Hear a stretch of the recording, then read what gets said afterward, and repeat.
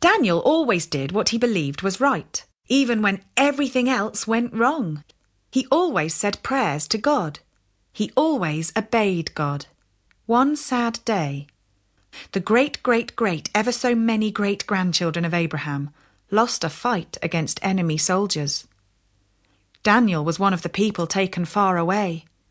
He went to Babylon. The king of Babylon saw that Daniel was a good man.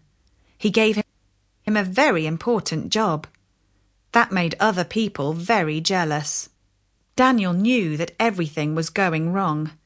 He still did what he believed was right. He still said prayers to God. He still obeyed God. The men came to spy on him. They saw what he was doing.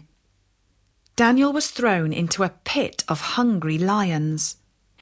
He still said prayers to God. He still obeyed God.